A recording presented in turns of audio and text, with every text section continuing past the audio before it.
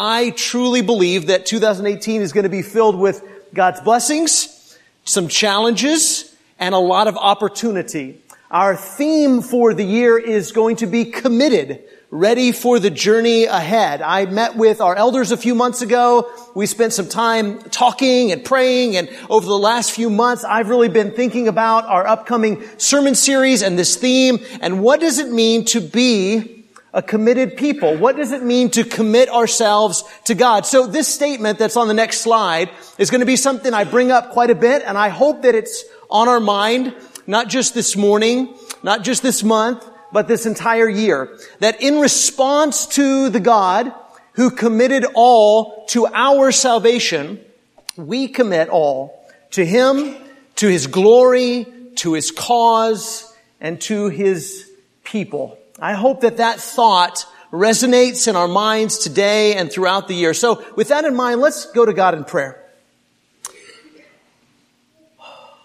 Holy Father,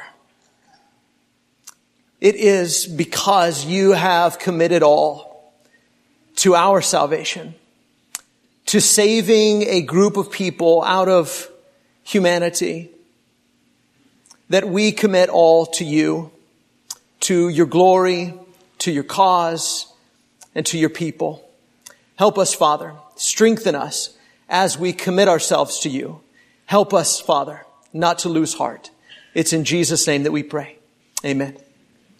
So with that in mind, there's in your bulletin on the front page, or in the front inside cover, there is a list of our upcoming sermon series, and there's some banners in the building that show our sermon series this year and what we'll be talking about as far as being committed. And our first sermon series this year is the one we're doing this month, is called Follow, Committed to Discipleship. We all want to be followers of Jesus, don't we? We all want to be disciples of Jesus. We want to commit ourselves to following Him. But what does that mean? Who is He? See, being a Christian isn't just about committing ourselves to a philosophy. It is committing ourselves to a person, Jesus. So what does it mean that Jesus has come into the world and has invited us to follow Him? What does it mean to be committed to discipleship? I want to tell you a story that happened to a friend of mine, a preacher friend of mine. And when I first heard this story, I didn't know whether to laugh or to cry. I probably did a little bit of both inside. So I'll forgive you no matter what your response to this story is. But I had a preacher friend, and he was in a church meeting with, talking about church business, and he made somebody upset. Preachers often do that. So he made somebody upset. Somebody didn't like what he had to say. And so one of the men in the congregation said, "Young man, if Jesus heard you say that, He would roll over in His grave." Just think about that for a second. And the preacher said, "Sir, if Jesus is in His grave, I don't know what any of us are doing here." Right? And again, I didn't know whether to laugh or to cry about that story. You think, I know what he meant by that, but how does someone whose very life is supposed to revolve around the death, burial, and resurrection of Jesus, how do we make that mistake? How do we say Jesus is still in His grave? If our entire life revolves around what happened 2,000 years ago in the Son of God coming to this earth and giving His life for us and being raised from the dead, if our life is all about the resurrection, which brings me to my question for us to kind of ponder this morning. Does your life revolve around the resurrection? If you found out that Jesus was in His grave, as Paul put it in 1 Corinthians 15, as he posed that hypothetical to them, if Jesus is not raised, what if you found out that Jesus is still in His grave? That there is no resurrection? What would change in your life? Anything? Is there anything that would dramatically change in your life if you found out that the resurrection isn't true? I hope so, right? I hope that you're doing a lot of the things that you're doing. You're living the life the way you're living it because you do believe that indeed, as Paul put it in 1 Corinthians 15, in fact, Jesus is raised from the dead. Jesus is not in His grave. But there's the question. What are you doing day in and day out, week in and week out? What did you do in 2017 that only makes sense in light of the gospel? What did you do in 2017 that only makes sense in light of the resurrection of Jesus Christ? That's what it is to live a Christian life, isn't it? Is to live as people that believe that something dramatically changed 2,000 years ago. That something happened when the Son of God came to this earth and He became our King. That He called Jew and Gentile to Himself. That He gave Himself for our sins. That He was raised from the dead. That He is enthroned and seated at the right hand of God. And that everything we do revolves around that. Everything we believe. Everything we are as individuals and as a group revolves around what happened when Jesus came to this earth, when Jesus died, gave His life for us, and was raised from the dead. So I ask you, what are you doing in your life? Day in and day out, week in and week out. What will you do this week? What will you do this year that only makes sense in light of the fact that Jesus Christ is the Son of God?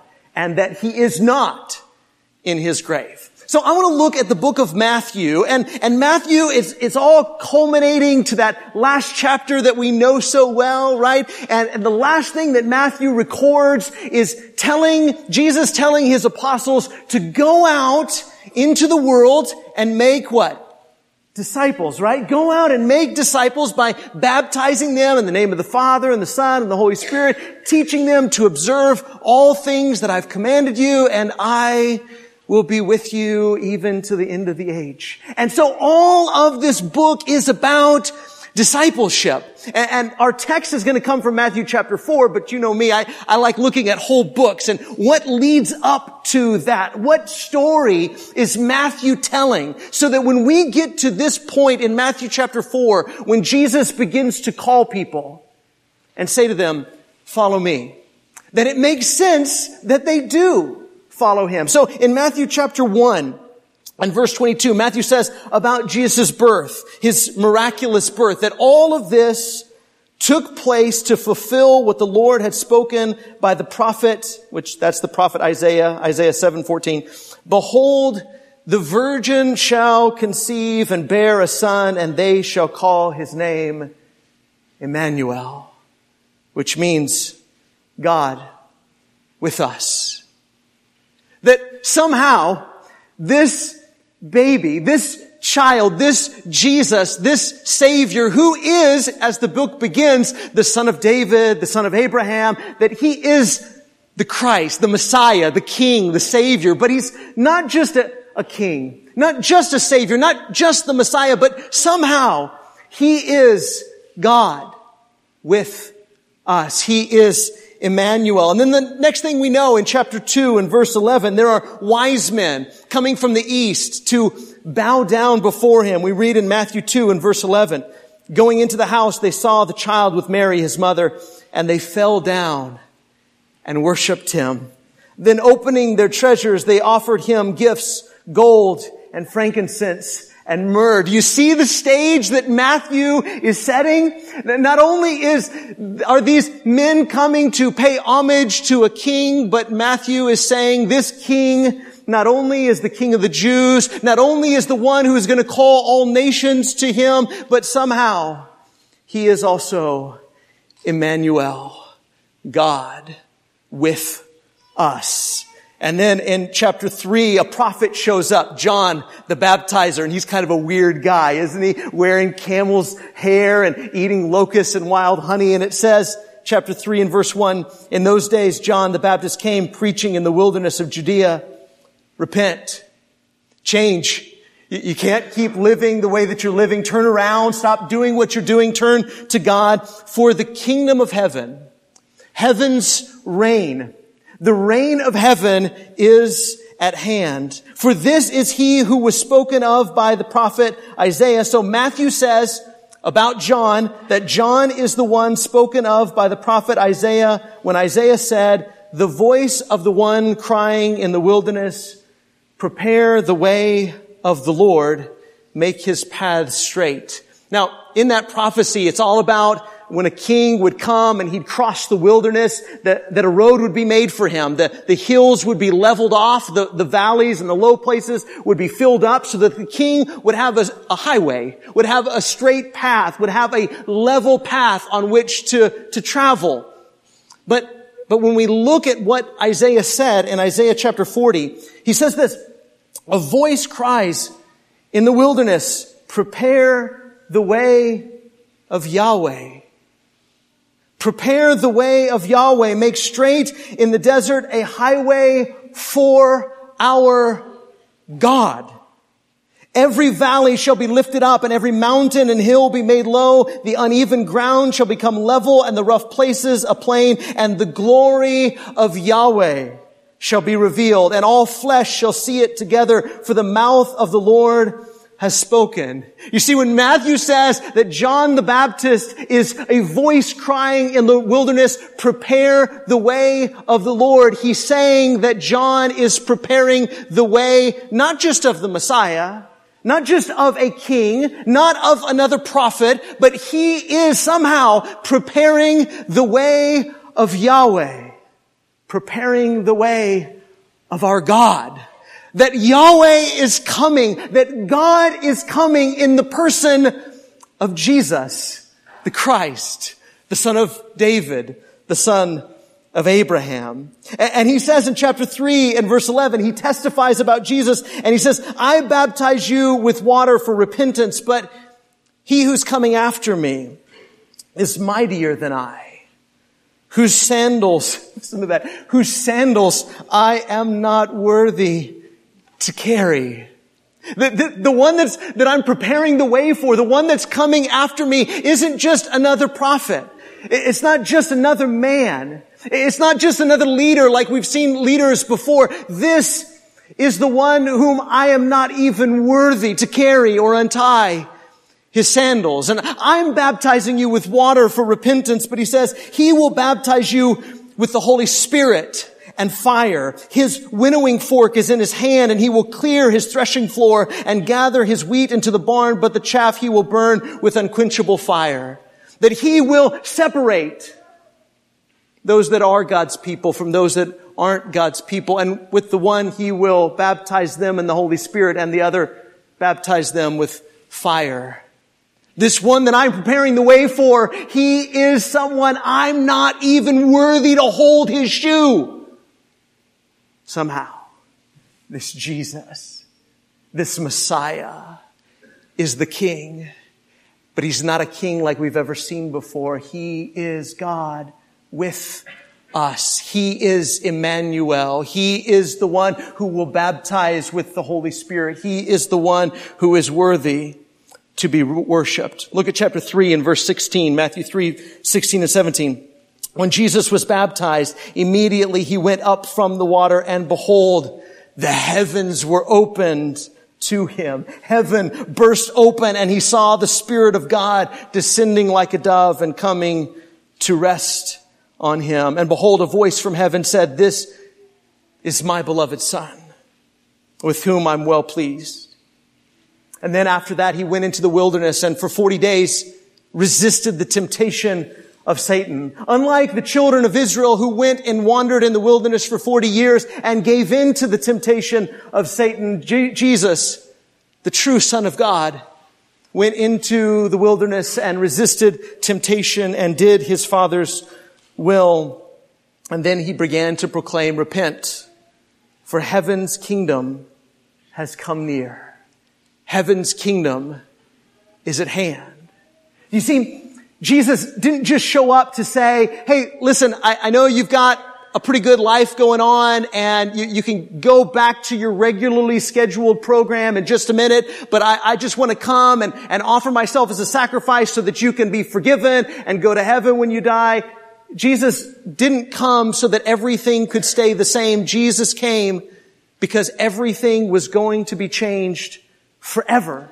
Nothing would ever be the same. All of the prophecies and everything that had been before him was pointing forward to his coming. Everything was culminating in his appearance, and him coming was him ushering in a new era of humanity, so that he could come and create a brand new kind of people. Isn't that what Peter said on the day of Pentecost when he preached that first good news sermon? He said, in these last days, God has poured forth his Spirit on all flesh, on all mankind.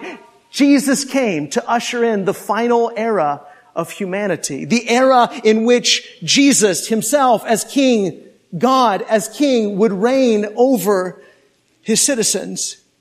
And so when Jesus shows up and Jesus invites you to follow him, everything changes. You can't go back to the way things were before. Jesus didn't come to say, let me tweak things a little bit. Let me help you have just a little bit better life. Jesus came to dramatically shift the course of human history. And when he steps into a person's life individually, it forever alters their course. Whether they choose to accept him or not, his coming into and offering himself to that person will forever alter their course. So now let's look at Matthew chapter 4 and verse 18. And again, you see again how Matthew is setting the stage. And let me just say this. Sometimes when we read the gospel accounts, if you're real familiar with the Bible and you've been reading the Bible for quite a while, one thing we tend to do is we want to know, well, how did the chronology all happen? And so we try to kind of harmonize the four gospel accounts, Matthew, Mark, Luke, and John, and we kind of try to put them together, figure out all the details. I think that we have those four accounts for a reason. I think they were written for a reason. And each gospel writer was telling a particular story. And so to merge them together, I think of it kind of like merging together four love songs. You think, I want to know about love. And so you take four different love songs and kind of mash them all together. It ruins all four songs, doesn't it? And you don't know what any of them are talking about because you just mushed them all together. So I think when we read the gospel accounts, we need to read it and pay attention to and appreciate the story that each individual writer is writing. They're all historically accurate, obviously, but they're telling it in a particular way and in a particular order so that you get this picture. And Matthew is saying the Messiah, the Emmanuel, God with us, the one that the nations are bringing their gifts to worship, he has come. And everything will forever be changed. And he shows up in the lives of a few individuals. Look at verse 18 of Matthew 4. While walking by the Sea of Galilee, he saw two brothers, Simon, who's called Peter, and Andrew, his brother, casting a net into the sea, for they were fishermen. I told the first service, this may not make sense, but hopefully it will later. But it's kind of a silly story. But when I was a youth minister, I remember one time I was driving down the road with a bunch of the teenagers, and I looked out the window, and there was a field with Shetland ponies. You know Shetland ponies, just little bitty horses. And I said, look at what they're doing. Isn't that amazing what they're doing out there? And they all looked, to see what they were doing. And they were eating grass. And they didn't think that was amazing at all. Neither do you, right? And they said, Wes, that's not amazing. I said, why? They're just eating grass. I said, that's what horses do, right? They eat grass. And here, Peter and Andrew, they're doing what? They're casting their net into the sea. Why? Because they're fishermen. That's what fishermen do. That's just the ordinary, everyday, typical thing that fishermen do. And he said to them, follow me, and I will make you fishers of men. And look at verse 20. Immediately they left their nets and followed him. Now that's not what fishermen typically do. Now I want you to picture in your mind like you're watching a movie, the nets laying on the ground and Peter and Andrew walking away from them. Because again, not only is that what happened historically, but it happened symbolically. And Matthew records it this way. Immediately they left their nets and followed him. And then we keep reading, and we read about two other men. Verse 21, and going on from there, he saw two other brothers, James, the son of Zebedee, and John, his brother, in the boat with Zebedee, their father, mending their nets. And he called to them. Immediately they left the boat and their father and followed him. What were they doing before? They were mending their nets. They were in the boat. They were with their father. That's what fishermen do. But when Jesus said, "Follow me," they left everything and followed him. See, there are some things in our life that happen that permanently interrupt our life. When someone dies, it permanently interrupts your life, doesn't it? Afterwards, you can find as we say, a new normal, but you can never go back to the way things were before. Our country as a collective, after September 11th happened, we had to find a new normal, right? September 11th permanently interrupted our lives. When you've lost someone individually, it permanently interrupts your life. But it's not just negative things that happen that way. When you get married, it permanently interrupts your life, doesn't it? That sounds negative, but it's not. It changes things, doesn't it? You can't ever have the life that you had before. It's going to be different. It's a good different, but it's different. When you become a parent, your children permanently interrupt your life. Life after parenthood is different than life before parenthood. You see, when Jesus showed up on planet Earth, he permanently interrupted everything. And when he says to you, "Follow me," when you see him for who he is through these gospel accounts, when you not just come to church, not just sing songs, not just pray prayers, because maybe you've been doing that your whole life, but maybe it's only here recently that you've really seen Jesus for who he is. And when you take that call to discipleship seriously, it interrupts everything permanently. And so I want us to ask ourselves this question this morning. What are my nets? What are my nets? What are your nets? What is business as usual? What is the thing that because you've seen Jesus for who he is, it's lost its luster and it just doesn't have the same excitement that it used to have? Maybe it's a hobby, you know. Maybe you used to do this thing and it was really exciting and it was really fun and you used to spend all kinds of money on it and all kinds of time on it. But now because Jesus has come and you've seen him for who he is and you've been enthralled by his call to discipleship, you spend money differently and you spend your time differently. Now your life after beginning to follow Jesus only makes sense in light of the resurrection. What are those things that you're leaving behind? What are those things? Not just your sin. That's an important part of it, isn't it? But Peter and Andrew and James and John, their boat and their nets and their father, those weren't sinful things. They were just life as usual. You see, there are some things that we look at and we say, well, horses eat grass. That's what they do. Fishermen cast nets. That's what they do. Some things we look and we say, men just do this. That's just the way men are. Women, we just kind of do this. That's kind of the way women are. Americans, we kind of do this. That's kind of the way Americans are. Young people do this. That's the way kids are these days. But after beginning to follow Jesus, we can't go back to life as normal. We can't go back to business as usual. Everything has been permanently interrupted. At least it should be, right? When we see Jesus for who he is, there's going to be some nets that we leave behind. And that's what I want us to think about this week. That's what I want us to think about today. What are my nets? What is life as usual, business as usual, that I need to say, because Jesus has come, my feelings for this, the way that I used to spend money and the way I used to spend time and the things that used to excite me, those things need to change. And do you have the faith to follow Jesus? Do you have the faith to leave your nets behind and to embark on a new era of life, living life as a new kind of human being, because Jesus came not just to forgive your sins and not just to tweak your life just a little bit, but to radically change everything. Are you ready for the journey ahead? I want to end as we began this morning with the last slide and think once again that in response to the God who committed all to our salvation, we commit all to him, to his glory, to his cause, and to his people. Are we ready to leave our nets behind, to leave business as usual behind, to leave life as usual behind, and begin to seriously be committed to a life of discipleship.